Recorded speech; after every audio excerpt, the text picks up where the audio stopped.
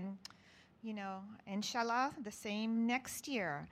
Before we get started this evening, I've been asked to remind the audience that this lecture is being taped.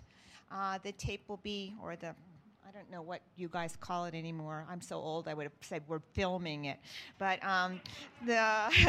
anyway, it will be archived at the Michigan State University libraries to serve as a resource both for the Michigan State community and also for kind of the wider world. So we're asking that you please silence your phones and any other electronic devices. And if you have to get up during the lecture, to please try to do so with as little disruption as possible.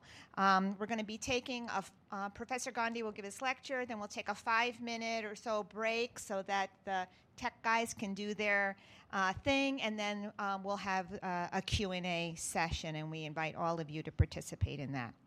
Now, I have to say that when Dean Garnett and Professor Gandhi were planning this series a year ago, I guess they, at first I thought, wow, they were geniuses. Like, look at the topic, and here we are in the middle of what, to me, is the bitterest election campaign of my lifetime. And it's really remarkable that they were so prescient as to come up with this topic. Of course, they couldn't have known that at the time. I know that a lot of you have been ripped asunder by the campaign. Some of you are probably ebullient, and others may be much more despondent or even fearful. So my training is as a comparativist. So, and one of the things that we find helpful is the ability to turn to other cases for instruction and sometimes inspiration when our own context may be more overwrought than we can really bear to reflect on at the moment. So in that sense, what better time for us to reflect on a moment in another democracy's history when division was the order of the day, a moment that was marked by displacement and destruction and a lot of violence and death. And yet in the midst of all this sort of distrust and death, Gandhi and his followers advocated for, and I would say lived in a kind of politics that was an alternative, right, and was not only a way to try to dissipate the violence, but also a way to try to overcome divisions and bring people together. So in that spirit, I think we're really lucky to have Professor Rajmohan Gandhi with us. I think he has been living the legacy of his grandfather's dedication to ahimsa and peace building, both through his work as a journalist, as a scholar, his teaching, and of course his activism and political work. Professor Gandhi has worked tirelessly through civil society for dialogue and reconciliation between divided communities throughout the world, including between Hindus and Muslims in South Asia. So it's a great honor for me to introduce Professor Rajmohan Gandhi, who's a person I think embodies James Madison College dual commitments to scholarly analysis and public activism. So please give him a warm welcome. Thanks so much.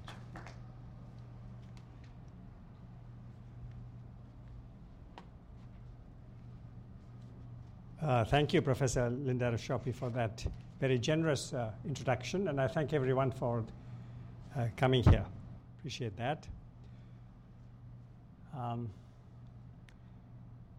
So India's Hindu-Muslim question began with Islam's arrival there centuries ago. From the 12th century to the 19th, Muslim monarchs sat on Delhi's throne and from there ruled much or most of India. By about the 15th century, Muslims constituted a majority in the northwest and the east of the subcontinent, in Punjab, Sindh, Balochistan, Kashmir, and the northwestern frontier, and also in Bengal in the east. However, Hindus remained a majority in the core area of India's Muslim kingdoms, the large region all around Delhi, and in India as a whole. When the British left in 1947, Muslims constituted around 25% of the subcontinent's population. Now, at the grassroots, coexistence and interdependence became the norm, especially among the lower classes, who of course formed the majority. Coexistence and frequent participation in each other's festivals, however, did not lead to the creation of a single community. That's the background. The 1857 revolt against British rule was fully crushed by 1859. While the empire absorbed the lessons of that revolt, Indians on the whole did not. One major lesson was that Muslim-Hindu partnership had supplied energy to the revolt. From the late 1850s, an astute empire carried forward its strategy of keeping Muslims, Hindus, and Sikhs focused on their religious identity and divided from one another.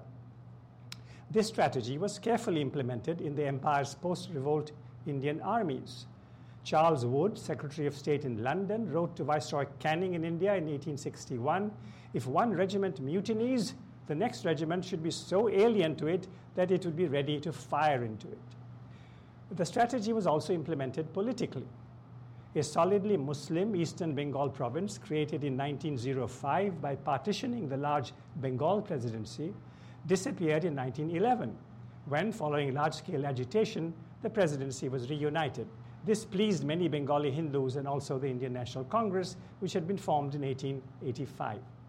In the meantime, in 1909, the empire conceded a demand voiced by a delegation of prominent Muslims for a quota of Muslim seats in any councils and an exclusive electorate for those seats, ensuring that only Muslims voted in elections for those seats.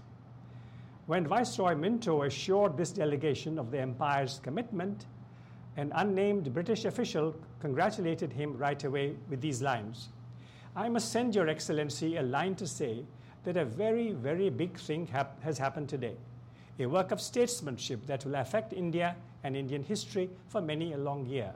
It is nothing less than the pulling back of 62 millions of people," that was India's Muslim population at the time, "from joining the ranks of the seditious opposition, the Indian National Congress." The year 1909 also saw the formation in Dhaka, now in Bangladesh, of the All India Muslim League.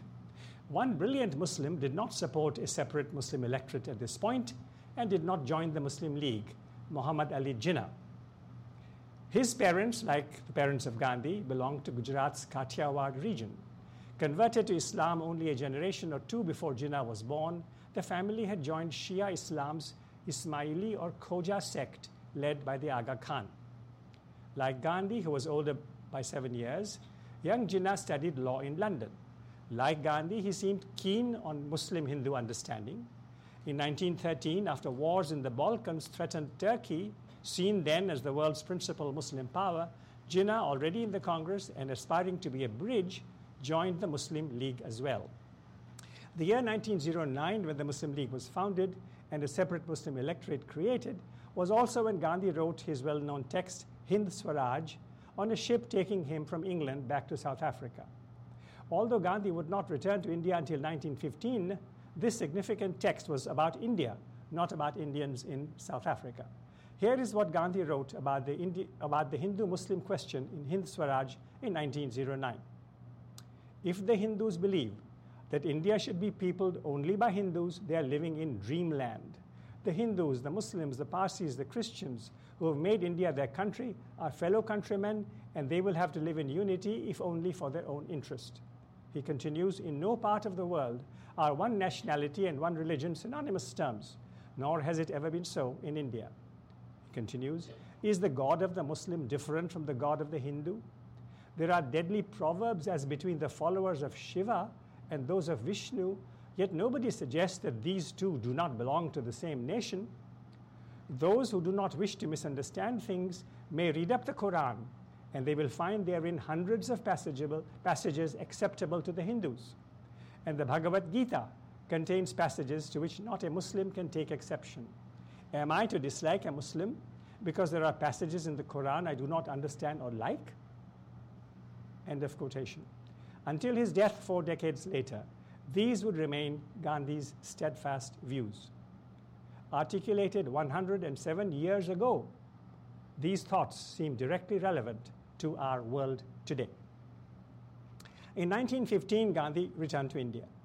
At the end of 1916, he supported a historic Congress-Muslim League pact signed in Lucknow, under which the two bodies agreed to work jointly for Indian self-government, with the Congress giving up its opposition to a separate Muslim electorate. Both parties also agreed to weightage for minorities, enabling Hindus in Muslim-majority provinces and Muslims in Hindu-majority provinces to have a higher than proportional share in any councils. This pact had three principal architects: Puna's Bal Gangadhar Tilak, who was staunch for the Hindu interest; Annie Besant, who would preside over the Congress in 1917, she was an Irish woman; and Jinnah, a rising star in both the Congress and the League. Under this pact, the two communities had together asked the empire for the same thing. However, Muslims in Punjab, undivided at the time, and in United Bengal felt cheated by the pact, for in these two large Muslim-majority provinces, weightage was likely to give non-Muslims a majority in the council. Unlike the big Bombay and Madras presidencies, unlike the populous province of UP, where Muslims made up a small minority, or the Northwest Frontier, where non-Muslims comprised a tiny minority, Hindus and Sikhs in Punjab and Hindus in Bengal were large minorities, close to 40%. Electoral weightage for them could deny Punjab and Bengal a Muslim chief. This difficulty was overlooked during the years between 1919 and 1922, when the Gandhi-led non-cooperation movement brought together Hindus and Muslims, and also the Congress and the League. Jinnah was pushed off stage at this time, while the Ali brothers, Shaukat and Muhammad, and Maulana Abul Kalam Azad became India's most prominent Muslim figures, standing alongside Gandhi. When the non-cooperation movement seemed to peter out in the mid-1920s, Jinnah returned to center stage and came up with another proposal for a Congress-League pact. Let the League accept joint electorates, he said, and let the Congress agree to the removal of weightage in Punjab and Bengal. Jinnah also asked that for enhancing their sense of security, Muslims should receive a 1/3 share in any future Central Assembly, higher than their 1/4 ratio in the population. Now, from an all-India perspective, Jinnah's bold package was reasonable, even attractive. But Punjab's Hindus and Sikhs, and Bengal's Hindus, better off than Muslims of their provinces in the economy and in the professions, refused to touch it. They thought it was their toil, not anyone's favors, that had earned them their superior economic and social situation. As for political weightage, it was part of a contract.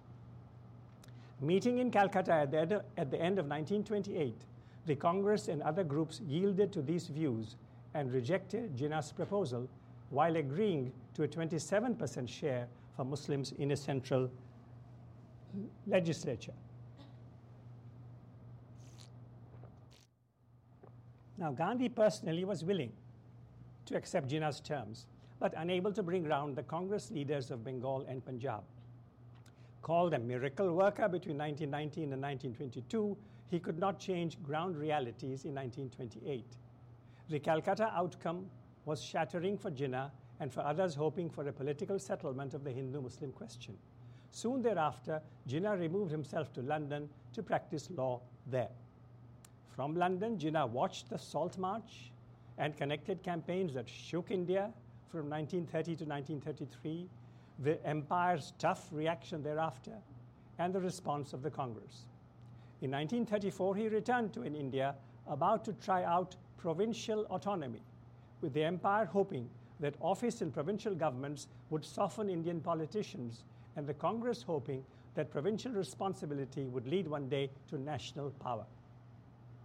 After provincial elections held in February 1937, the Congress formed ministries in 8 provinces, and with allies also in Bombay, Assam, and the Muslim majority province of the Northwest Frontier, where Dr. Khan Sahib, older brother of Khan Abdul Ghaffar Khan, whose Khudai Khidmatgars had surprised the empire in 1930, headed the Congress-led alliance. Except in this frontier province, however, the Congress received only a small share of the Muslim vote. Led by Jinnah, who was now elected as the League's permanent president, the Muslim League, contesting for Muslim seats under the separate electorate, performed well in Hindu-majority provinces, where it vowed to protect threatened Muslim interests, but not so well in Muslim-majority Punjab, Bengal, Sindh, and the northwest frontier, where Muslims did not see Hindus as a danger. In mostly agricultural Punjab, where both the Congress and the Muslim League remained essentially urban parties, the government elected under a restricted franchise was formed by the pro-empire and pro-feudal Unionist Party, made up of Muslim, Sikh, and Hindu landlords, but also supported by many farmers. In Bengal, the League became part of a coalition ministry headed by the Peasants' Party's Fazlul Haq. Leading the Congress campaign early in 1937, Jawaharlal Nehru asked Indians to choose between the Congress and the British. Jinnah replied, "I refuse to line up.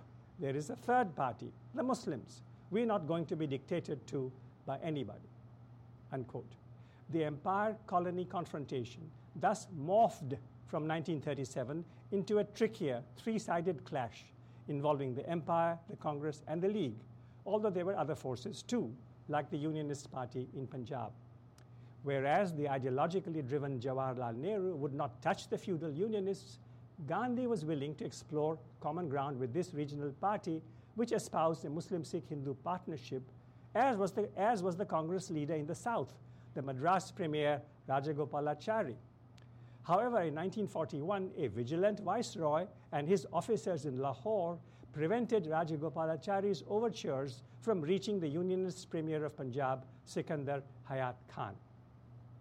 From 1937 to 1939, the Congress, guided by Gandhi, played its cards skillfully, its ministries pleasing the public with popular measures and impressing the empire with its discipline. What suddenly strengthened Jinnah's hand was Hitler's attack on Poland in September 1939, which started World War II in Europe.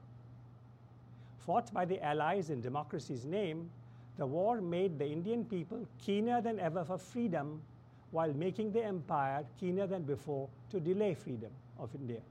As soon as war was declared, the British Parliament empowered the Viceroy in India, Lord Linlithgow, to override or take over India's provincial governments.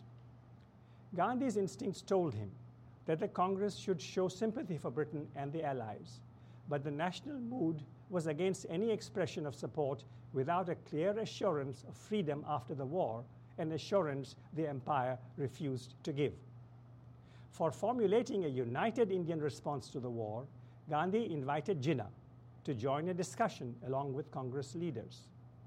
On September 9, he wrote in his journal Harijan, "In the midst of this catastrophe without parallel, congressmen and all other responsible Indians, individually and collectively, have to decide what part India is to play in this terrible drama." Unquote.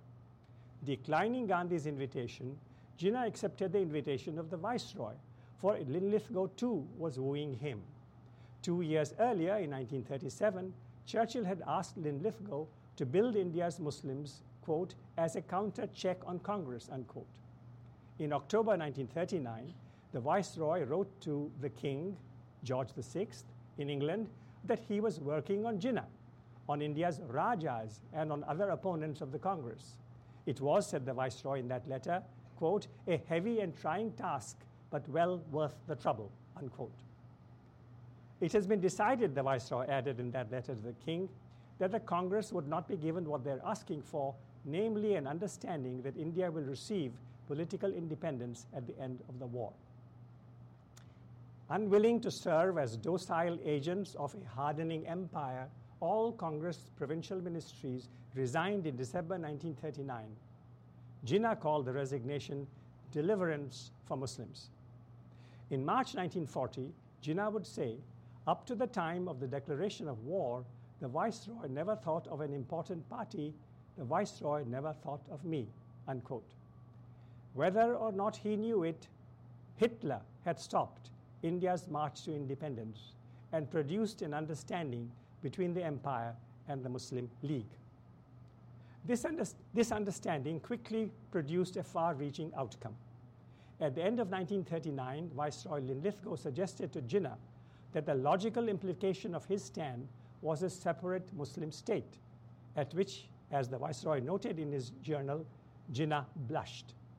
The Viceroy also asked Zafrullah Khan, a member of his executive council, to draft a note advising the Muslim League to demand a separate nation.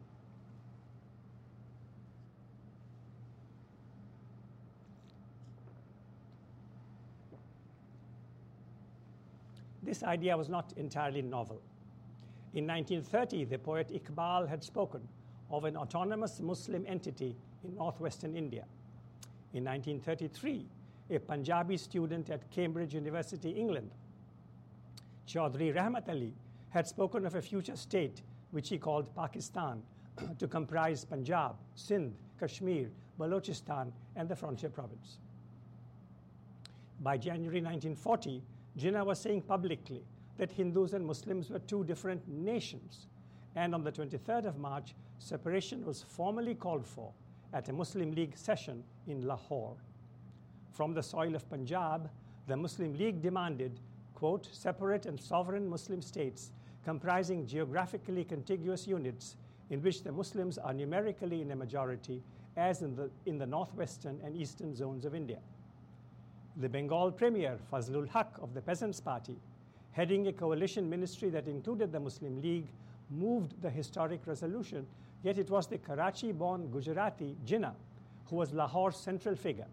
He was also a changed man, arousing passion, unlike the reasoning Jinnah of the 1920s. The Times of London reported that prolonged cheering almost drowned Jinnah's remark that he would give his life to achieve a Muslim state. Several equations, too, had suddenly changed in Jinnah's favor. The League's equation with the Empire and the Congress, the League's equation with other bodies interested in Muslim support, including Punjab's Unionist Party and Bengal's Peasants' Party, and Jinnah's equation with other Muslim leaders in India. Now the League leader could hope to avenge snubs he had received in 1937 from the Unionists in Punjab, the Peasants' Party in Bengal, and the Khudai Khidmatgars of the frontier. And avenge also an earlier upstaging in 1920-1922 by the Ali brothers and Azad, and most pleasing of all perhaps, avenge the sidelining in 1919-20 caused by Gandhi's emergence on the national stage.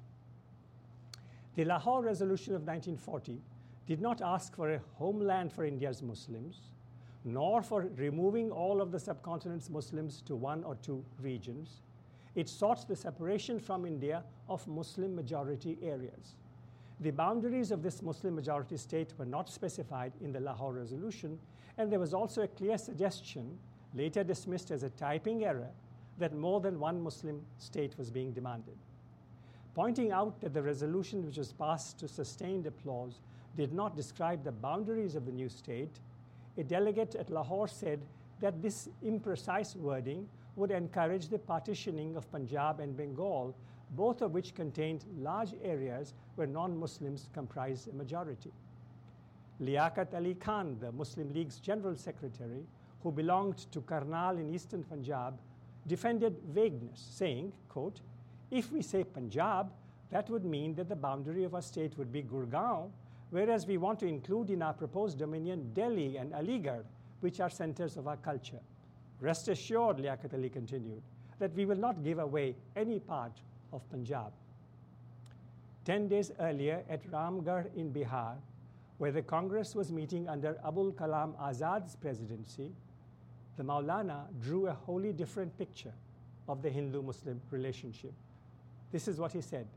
It was India's historic destiny that many human races and cultures and religions should flow to her, and that many a caravan should find rest there. One of the last of these caravans was that of the followers of Islam. This came here and settled here for good. Everything, he went on, bears the stamp of our joint endeavor. Our languages were different, but we grew to use a common language. Our manners and customs were different, but they produced a new synthesis. No fantasy or artificial scheming to separate and divide can break this unity. To these words, Jinnah's counter, given in Lahore, was that Hindus and Muslims could never evolve a common nationality, and that to yoke together two such nations under a single state would destroy any fabric of government. The Pakistan call was a frontal assault on Gandhi's vision. In written comments, Gandhi contested the doctrine behind it. This is what he said: the two nations theory is an untruth. Why is India not one nation? Was it not one during, say, the Mughal period? Is India composed of two nations? If it is, why only two? Are not Christians a third, Parsis a fourth, and so on? Are the Muslims of China a nation separate from the other Chinese? Are the Muslims of England a different nation from the other English? How are the Muslims of Punjab different from the Hindus and the Sikhs? Are they not all Punjabis, drinking the same water, breathing the same air, deriving sustenance from the same soil? In practical terms, said Gandhi, it was, quote, worse than anarchy to partition a poor country like India, whose every corner was populated by Hindus and Muslims living side by side. Yet Gandhi conceded that separation was possible. He said, if the vast majority of Indian Muslims feel that they are not one nation with their Hindu and other brethren, who will be able to resist them? He added, Pakistan cannot be worse than foreign domination. I have lived under the latter, though not willingly. If God so desires it, I may have to become a helpless witness to the undoing of my dream. Gandhi also seemed to concede the principle of self-determination, saying, the Muslims must have the same right of self-determination that the rest of India has. We are at present a joint family. Any member may claim a division. 5 months later, however, in Bombay, Gandhi made emotional remarks which appeared to contradict what he had said in April and May of 1940. I do not say this as a Hindu, wrote Gandhi, or said Gandhi. He was speaking at a public meeting. I say this as a representative of Hindus, Muslims, Parsis, and all. I would say to my Muslim brethren, cut me to pieces first and then divide India. You are trying to do something which was not attempted even during the Mughal rule of 200 years. We shall not allow you to do it. Unquote. In August 1940, with Churchill installed as Prime Minister, the Empire declared from London that it could not assure Indian independence after the war. It also promised never to allow India's minorities to be, quote, coerced into submission, unquote, to a majority government.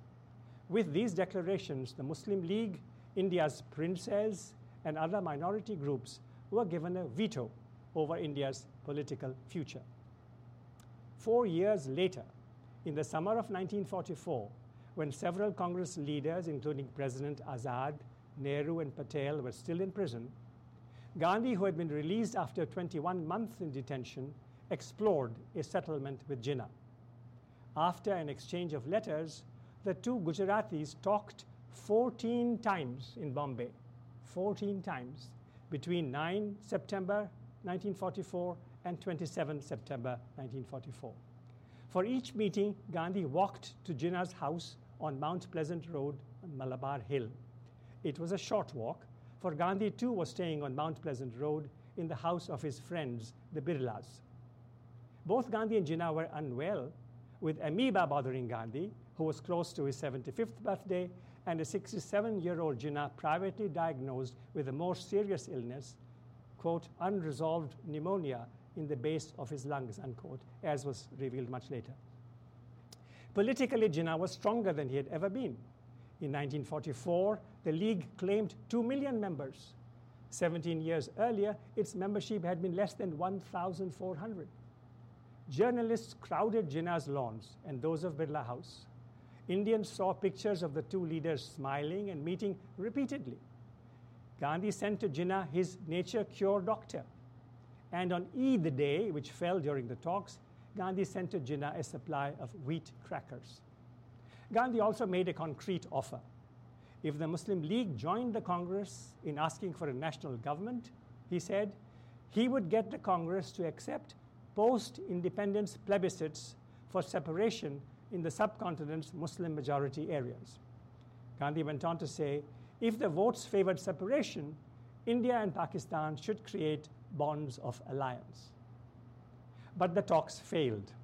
Objecting that Gandhi's Pakistan was not large enough, for it excluded the Muslim minority areas of Punjab and Bengal, nor, given the suggested bonds of alliance, sovereign enough, Jinnah rejected the offer.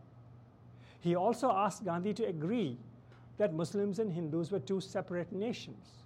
Also, Gandhi should agree that voting in any plebiscites should be restricted to Muslims, and that separation should precede, not follow, the end of British rule. These were propositions unacceptable to Gandhi. Quote, "Let us call in a third party or parties to guide or even arbitrate between us," unquote, Gandhi suggested on the 22nd of September. Jinnah did not agree, and he also turned down Gandhi's wish to present his scheme to the executive committee of the Muslim League. Azad, who was in prison, thought that the talks had only increased Jinnah's prestige. Yet the talks had also exposed the problematic nature of the League leaders' demands. For in his conversations with Gandhi, Jinnah had insisted that Pakistan would include West Bengal and East Punjab. But if Hindu-majority areas could belong to Pakistan, why shouldn't Muslim-majority areas remain in India? And if non-Muslims in Muslim-majority areas were not entitled to vote, what rights could Muslims demand in Hindu-majority areas? From these unsuccessful talks in September 44, Gandhi took away an intriguing question about Jinnah. Born in Karachi, but owning property in Bombay, Delhi, and Simla, enjoying a large legal practice in Bombay and Delhi, concerned with Muslims in Muslim-majority areas, but also with Muslims in Hindu-majority areas. How deeply did this Jinnah desire a separated Pakistan, even though he was demanding it? On 15th March 1946, Churchill's successor as Prime Minister, Clement Attlee, told the House of Commons that Britain had decided to leave India. Later in the month, 3 ministers of the British cabinet, Secretary for India Pethick Lawrence, India expert Stafford Cripps, and A.V. Alexander, a trade union leader who had become First Lord of the Admiralty, arrived in India to try to resolve the Pakistan demand and also to convert the Viceroy's Executive Council into an interim national government. Viceroy Wavell joined as the 4th member of Britain's negotiating team, which conferred with Indian politicians during all of April and May and most of June in New Delhi and Simla. Never before had 3 cabinet ministers from Britain spent 3 summer months together in India. The main discussion was on a scheme thought up by Cripps of a 3-tiered India, where provinces would form the bottom tier, 2 groups of provinces, one in the northwest and second in the east, would form the middle tier, and the union would be the top tier. If they agreed to combine the 2 groups in the middle, inclusive of all of Punjab, Sindh, Balochistan, the frontier province, all of Bengal, and Assam, would constitute large Pakistan, although the cabinet mission, as it was called, did not use that phrase.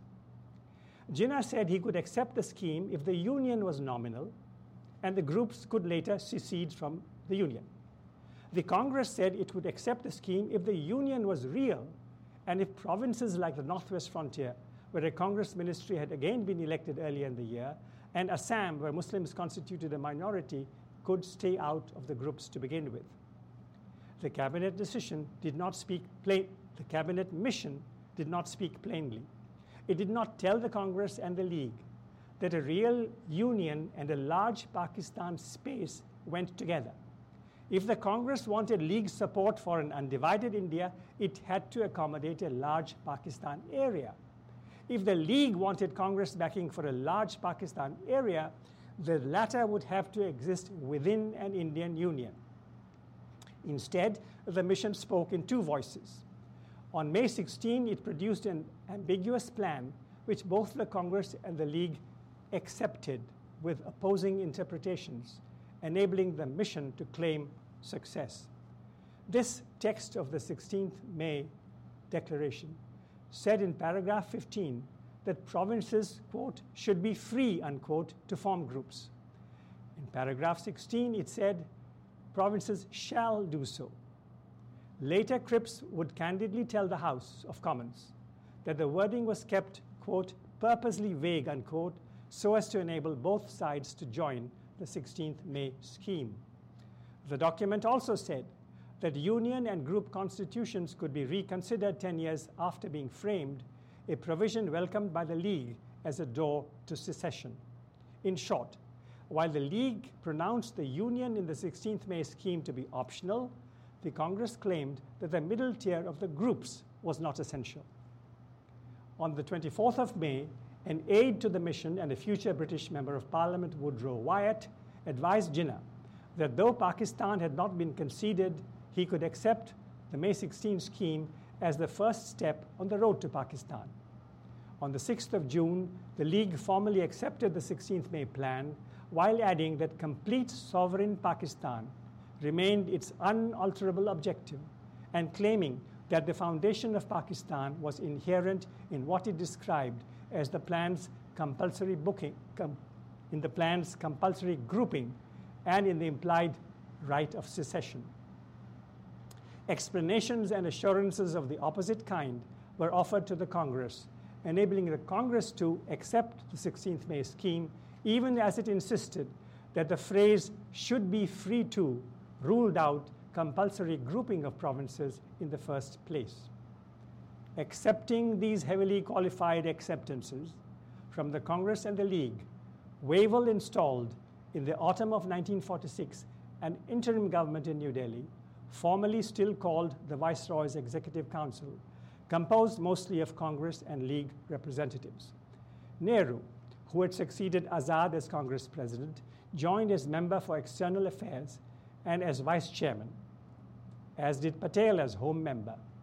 Jinnah stayed out, asking Liaquat Ali Khan, who became member for finance, to lead the League group on the council.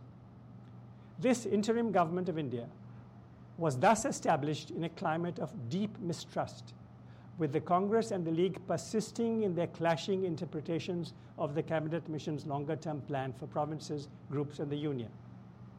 Troubled by the mission's doublespeak, Gandhi wrote to Cripps on the night of 24th June that he proposed to advise the Working Committee not to accept the long-term proposition, adding, "I must not act against my instinct." At the Working Committee meeting the next morning, where Gandhi asked his secretary Pyare Lal to read out his note to Cripps, members responded with uncomfortable silence. Gandhi said to them, "I admit defeat. You are not bound to act upon my advice. I shall now leave with your permission." After a hush, Azad, who was presiding, asked the others, "What do you desire? Is there any need to detain Bapu any longer?" The silence continued. Gandhi got up and left.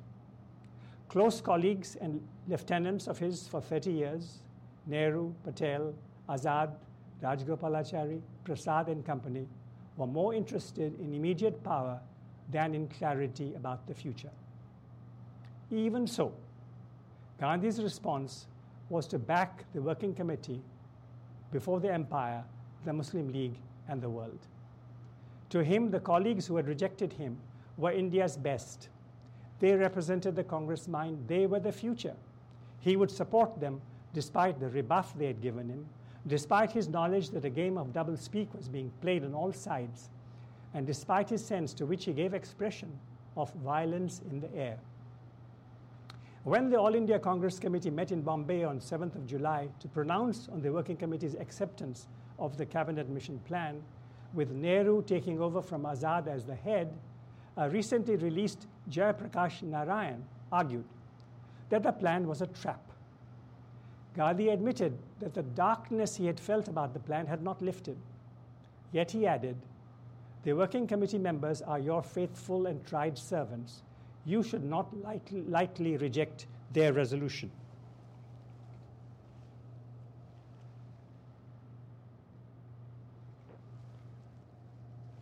By 204 to 51, the All India Congress Committee ratified the decision.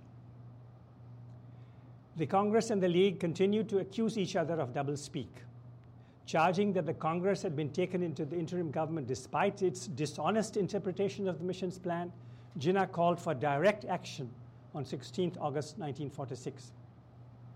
The result was major violence in Calcutta, where numerous Hindu deaths on the 16th of August were quickly outnumbered by Muslim deaths, followed by killings in eastern Bengal in September, with hundreds of Hindus killed, raped, and forcibly converted. Killings in Bihar in October and November when 7,000 or more Muslims perished, and violence in Garhmukteshwar in UP in November, when nearly 1,000 Muslims were killed. 3 months later, on 20 February 47, came a declaration in London by His Majesty's government that the British would leave India within 16 months, and in any case not later than June 48. Prime Minister Attlee said that the departing empire would hand over, quote, to some form of central government, or in some areas to the existing provincial governments, quote, or in such other way as may seem most reasonable, unquote. Attlee added that Wavell would be replaced as Viceroy by Lord Louis Mountbatten, a 46-year-old admiral related to King George VI. Informed in advance of the coming announcement, the empire's guardians in India had advised against it. The Punjab governor, Evan Jenkins, predicted that it would cause all parties in Punjab to try to seize as much power as they can, if necessary, by force. Wavell, the viceroy who was being ordered out, thought that a deadline would drain the morale of British officers and soldiers in India, an opinion shared by General Auchinleck, the commander-in-chief. However, the empire in retreat ignored the advice of colony-based officers. In Punjab, where the existing provincial government was in the hands of the unionist Khizr Hayat and Khizr Hayat's Hindu and Sikh allies, the thought of all of Punjab going under that government triggered an immediate agitation by the province's majority Muslims. Women took to the streets, students blocked trains, kinsmen deserted Khizr. Caving, he resigned on the night of March 3rd, and the Muslim League tried to form a successor government. This did not happen, and governor's rule was imposed instead, but violence erupted. Between the 5th of March and the 8th of March 47, 2,000 or more Sikhs and Hindus were killed in and around the cities of Rawalpindi, Attock, and Multan in West Punjab. On the 8th of March, pressed by the Sikh and Hindu leaders of Punjab and shaken by the violence, the Congress Working Committee, meeting in New Delhi, asked for a division of Punjab into two provinces so that the predominantly Muslim part may be separated from the predominantly non-Muslim part. Quote. With this resolution, the Congress was conceding Pakistan while also insisting that East Punjab would stay out of it. Soon a division of Bengal was also demanded. When the League asked for a division of India, the Congress had said no. Now the Congress was asking for partition of Punjab and Bengal, in effect also of India, with Jinnah continuing to hold that all of Bengal and Punjab belonged to Pakistan. When the Congress resolution was passed, Gandhi was in distant Bihar, striving to restore peace there, as he had earlier striven in Bengal. Learning of the resolution from newspapers, he sent questioning letters to Nehru and Patel. He was not giving up. Reflecting on Punjab's armed bands that were now active, on Jinnah's opposition to the division of Punjab and Bengal, and on the Congress's dislike of India's division, Gandhi felt that if the Congress accepted a Jinnah-led ministry in New Delhi to replace the feuding and non-functional interim government, polarization could be reversed and peace and unity preserved. Traveling to Delhi, Gandhi presented his proposal to Congress leaders and to the newly arrived Viceroy, Lord Mountbatten, in the first days of April. Let Jinnah, Gandhi told the Viceroy, head an interim government of his choice, comprising League members alone or a broader one. Secondly, unless an impartial empire, like the Viceroy, were to rule that a League measure was against the national interest, the Congress, which had a majority in the Central Assembly, would back the League government. Thirdly, Punjab's private bands should be disbanded. Finally, if Jinnah and the League were not willing under these terms to form a cohesive government, Nehru and the Congress should be given the same opportunity. Gandhi thought that the League leader who had dismissed Gandhi's separation scheme in 1944 would be open to his latest proposal. However, the young admiral taking over in New Delhi had not only determined that partition was the solution, a conclusion that Nehru and Patel too had reached, Mountbatten had prepared a precise plan for partition. Perturbed, therefore, by Gandhi's proposal, Mountbatten was shaken when Azad told him on the 2nd of April that Gandhi's plan was perfectly feasible of being carried out. As the Viceroy recorded in his journal, I told Azad straight away of Gandhi's plan, of which he already knew from Gandhi that morning. He staggered me by saying that in his opinion it was perfectly feasible of being carried out, since Gandhi could unquestionably influence the whole of Congress to accept it and work it loyally. He further thought that there was a chance that I might get Jinnah to accept it, and he thought that such a plan would be the quickest way to stop bloodshed. Would Jinnah agree to the proposal? Though never putting it to the League leader, Mountbatten indirectly probed Jinnah on the 9th of April by saying, not very honestly, that it was a daydream of mine, said Mountbatten, to be able to put the central government under the prime ministership of Mr. Jinnah himself. Thereafter, according to the Viceroy, Jinnah once more appealed against a moth-eaten Pakistan. However, Mountbatten's record continues, quote, some 35 minutes later, Mr. Jinnah, who had not referred previously to my personal remark about him, suddenly made a reference out of the blue to the fact that I had wanted him to be the prime minister. There is no doubt, Mountbatten wrote, that it had greatly tickled his vanity and that he had kept turning over the proposition in his mind. Continues Mountbatten in his journal, Mr. Gandhi's famous scheme may yet go through on the pure vanity of Mr. Jinnah, unquote. Though promising Gandhi that he would examine the scheme and privately telling his staff that it would not be very easy for Mr. Jinnah to refuse Mr. Gandhi's offer, and adding that basically Mr. Gandhi's objective was to retain the unity of India, and basically he was right in this, unquote, Mountbatten was in fact opposed to the scheme. Thanks to skillful work put in by his staff, by his associates, and himself, the Viceroy's anxiety was removed.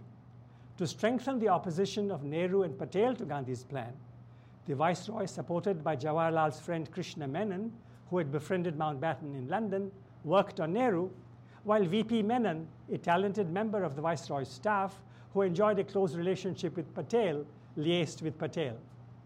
V.P. Menon also produced, on the 5th of April, a detailed note for the Viceroy entitled Tactics to be Adopted with Gandhi as regards his scheme, unquote.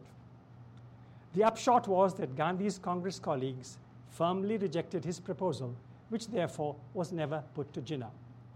On April 11, in a letter to Mountbatten, Gandhi admitted defeat. Quote, I had several short talks with Pandit Nehru and an hour's talk with him alone, and then with several members of the working committee last night about the formula I had sketched before you and which I had filled in for them with all the implications. I'm sorry to say that I failed to carry any of them with the exception of Ghaffar Khan. I could not convince them of the correctness of my plan, nor could they dislodge me from my position, although I had not closed my mind. Thus, Gandhi continued, I have to ask you to omit me from further consultations. A diary entry by Rajagopalachari, member of the interim government, a participant in the deliberations to which Gandhi referred, states that Gandhi's ill-conceived plan of solving the present difficulties was objected to by everybody and scotched, unquote. Jinnah scholars in Pakistan have on the whole doubted that he would have agreed to Gandhi's proposal. However, Stanley Wolpert, Jinnah's American biographer, thought that Gandhi's plan might just have worked. Surely, Wolpert wrote, this was a King Solomon solution. After admitting defeat, Gandhi left Delhi for Bihar. In the middle of June, when the All India Congress Committee met to ratify the partition to which Nehru, Patel and company had agreed, Gandhi told the AICC that he was acquiescing in it. On the 14th of August in Karachi, Jinnah was sworn in as Governor General of a Pakistan without East Punjab, without West Bengal, without Assam, and with Liaquat Ali as Prime Minister. In New Delhi the next day, Jawaharlal Nehru and Vallabhbhai Patel took over the government of a truncated but independent India as Prime Minister and Deputy Prime Minister, respectively, with Mountbatten continuing as Governor General. Earlier that morning, 15 August 1947, Gandhi had opened his eyes in a decaying Muslim-owned house in Beliaghata, a depressed Hindu-majority locality in Calcutta, where once more Gandhi strove to bring peace, for violence had broken out there. The story of Gandhi's final phase, his intervention in Calcutta, his response to the upheaval and carnage in Punjab and Delhi, and the course on which he was able to place independent India before his assassination in January 48, will only be told in Lecture 7. The next lecture, Lecture 5, will be about Gandhi and the question of caste and inequality. Thank you.